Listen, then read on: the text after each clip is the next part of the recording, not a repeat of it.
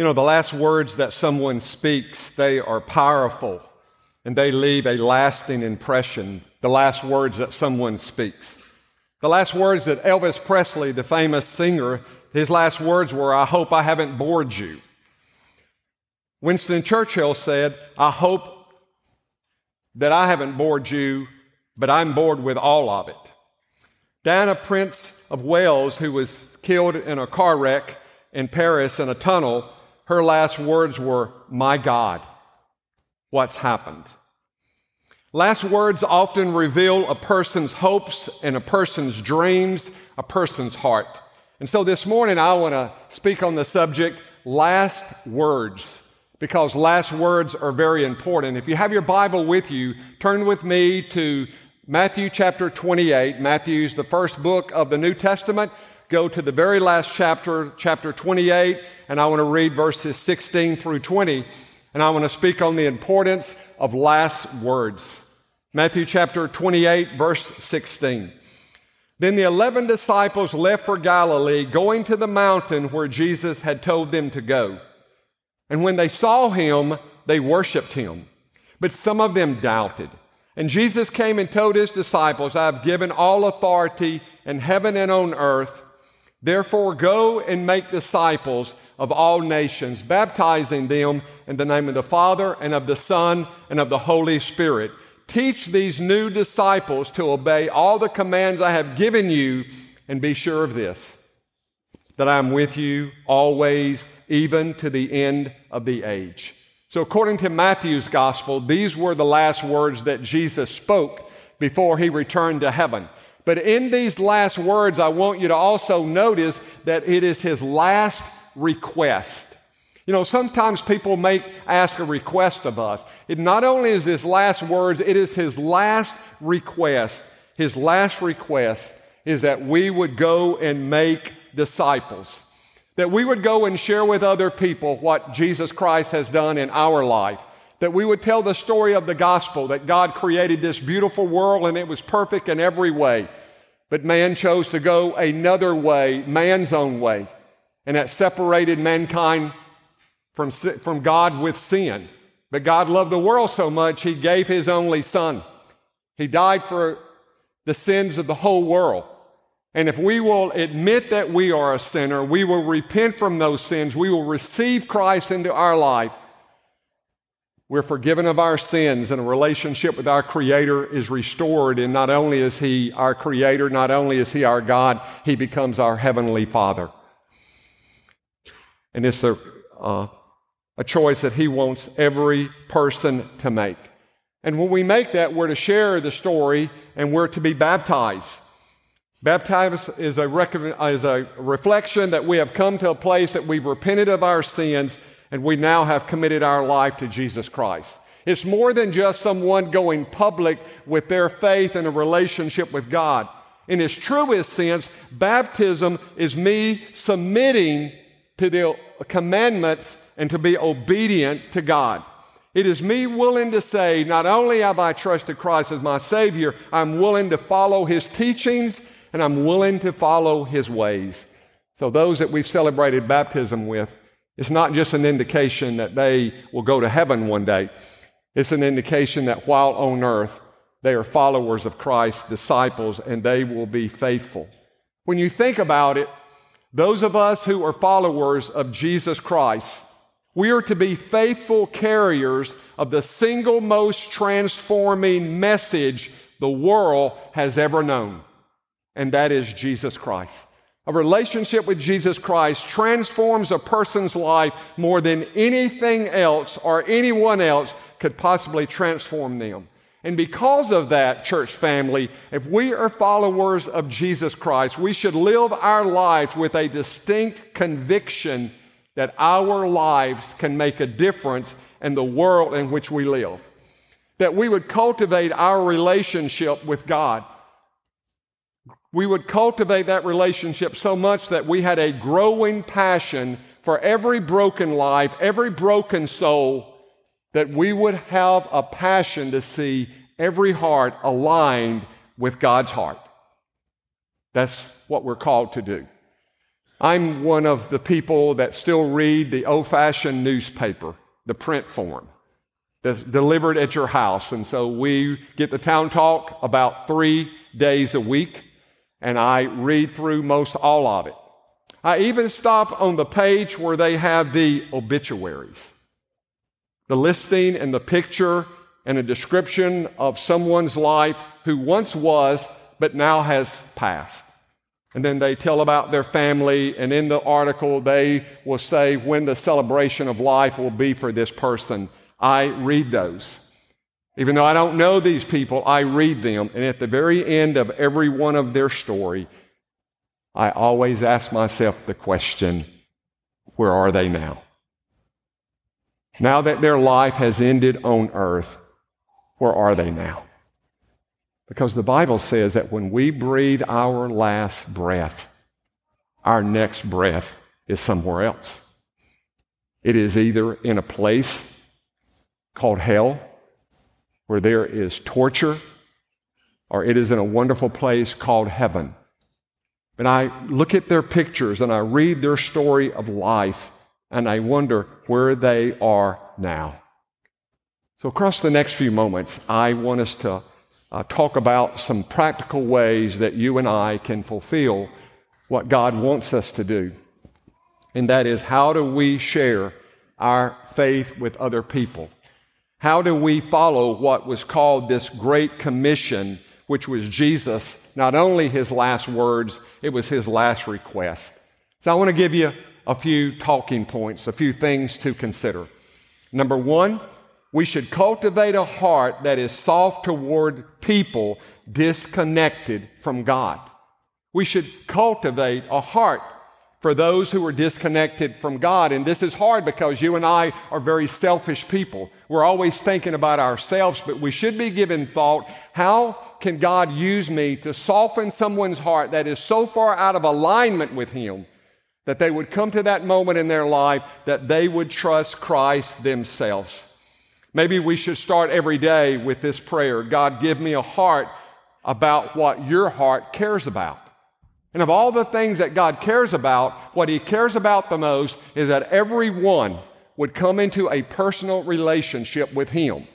And so our prayer should be, God, this day there are a lot of things on my to-do list. There are a lot of tasks that I have to perform. But God, would you give me a heart? Would you give me a heart for the things that your heart cares about? Would you give me enormous levels of compassion for those who were so far away from you, God? Would you give me that? Would you help me understand that there are people all around me? They're nice, they're kind, they're helpful, they're good friends, but they need a spiritual transformation because they have never come into a relationship with Jesus Christ. And readying myself for this message today, I ran across some research that Lifeway has done. And here's what their research says: that 1 in 5 Americans have a commitment to Christ that is real and life-changing. That 1 in 5 Americans have a commitment to Christ that is real and life-changing. So what the other side of that is that means that there are 4 Americans out of 5 who don't. If 1 out of 5 are in a personal relationship with Jesus Christ, then the other 4 or that 5, they don't have a relationship with Christ. So I started thinking about Central Louisiana. We love this place. I love this place. This place is heavy on my heart. And so I found that the last census in 2019, at that time, there were 129,648 people living in Rapides Parish. So if 1 in 5 of all those living in the parish have a commitment to Christ, that means 25,929 would be those people. But the 4 out of 5 that are left would be 103,719. But here's what I want us to get. You see, church family, we live in a mission field. We don't have to travel anywhere to another country. We don't have to catch a plane. We don't have to ride a boat. We live in a mission We live in a missionary area, and we have missionaries here that are under-engaged in our missionary opportunities that we have right here. You see, the same Jesus that died for the sins of the world, he died for everyone who lives in Sinlah as well. But you know what? We're at home, and the pace of life, the craziness of life, the busyness of life, it distracts us and it keeps us from thinking about the opportunities that we have every single day to be kind and be loving, and then let people know the reason that we care about them and the reason that we're there to help them is because we love Christ and Christ loves them, and we want so much for them to be in a relationship with Him. You see, if this is America, so if 1 in 5 Americans do not have a real and life-changing relationship with God, those numbers, they apply right here. Now, in Jesus' day, here's what He said to His disciples: the harvest is plentiful, but the laborers are few. The harvest is plentiful, and the laborers are few, which means in Sinlah, the harvest is plentiful, but the laborers are few. Let's ask God to put someone on our heart whose heart is out of alignment with Him.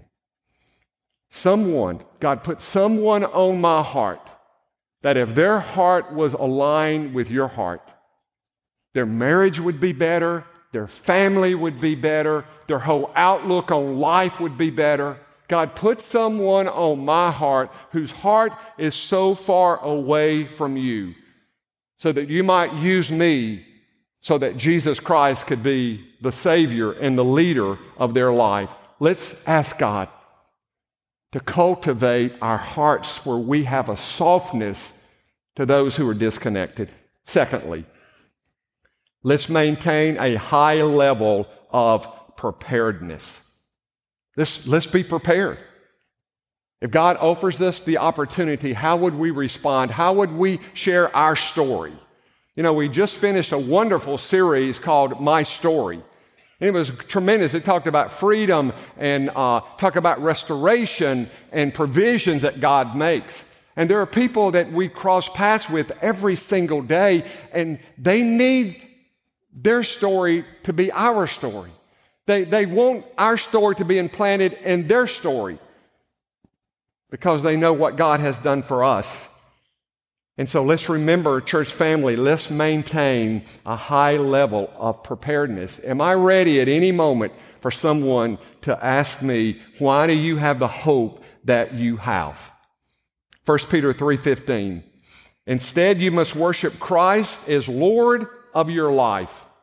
And if someone asks about your Christian hope, always be ready to explain it to them. Can we explain that? Can we let them know the hope that we have in Jesus Christ and how that hope has come about in our life? And so when I look at this text right here, it says, instead you must worship Christ as Lord of your life. You see, no one is going to be asking about the hope of my Christian life if Jesus is not the Lord of my life.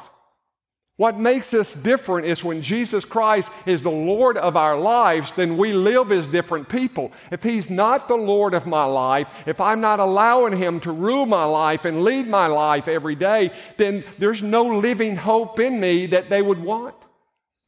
So before I can live that living hope, I need to make sure that daily that I am submitting my life, not for salvation again, but for Jesus Christ to be the Lord and the leader of my thoughts and my actions and my words and my responses and my attitude and everything about me.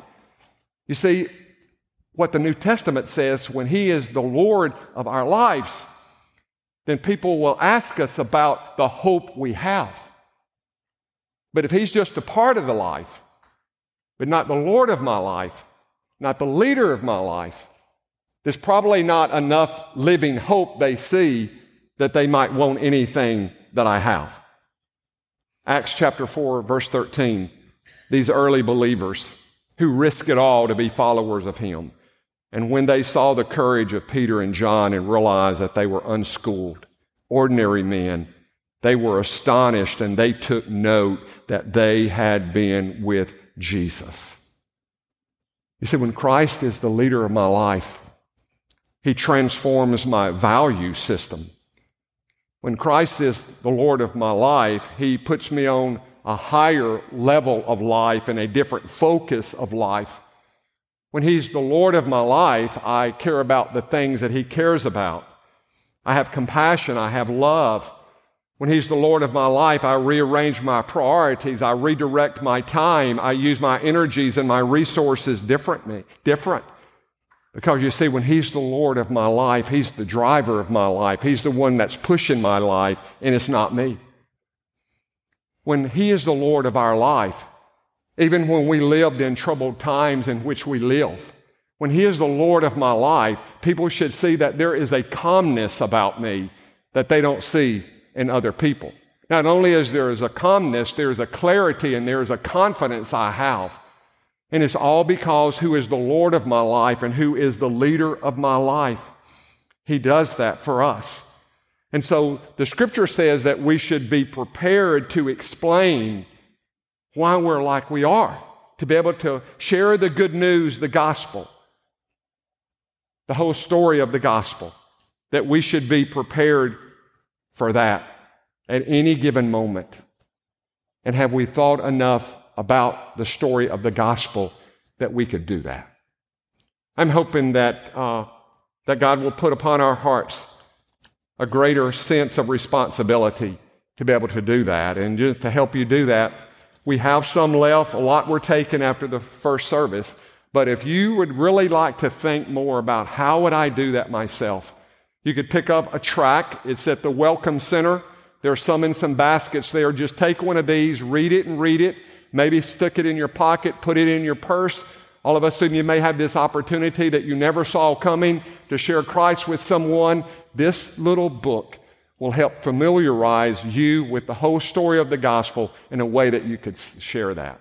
Also, we have some books that are left over from a past initiative that we have called Tell Someone.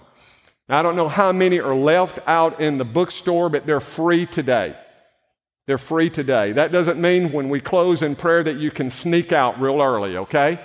And try to beat everybody to something to get something free. But they're free, and I hope that maybe God puts this upon your heart and you all of a sudden want to start walking a different pathway now that you have found Christ. How do you make him the Lord, the leader every day? And then how do you share that with others? And then lastly, capitalize on opportunities to have spiritual conversations. Capitalize it on those opportunities. You see, we have those opportunities come our way. They're all around us. We're not listening for those opportunities. People open up the door for us to share, but we're preoccupied with some other things, what we're going to do next, and we're really not dialed in and tuned in to what they're asking us. So let's capitalize on the opportunities that we have. Let's be more intentional as we live our daily lives. Here's what Colossians 4:3-6 says.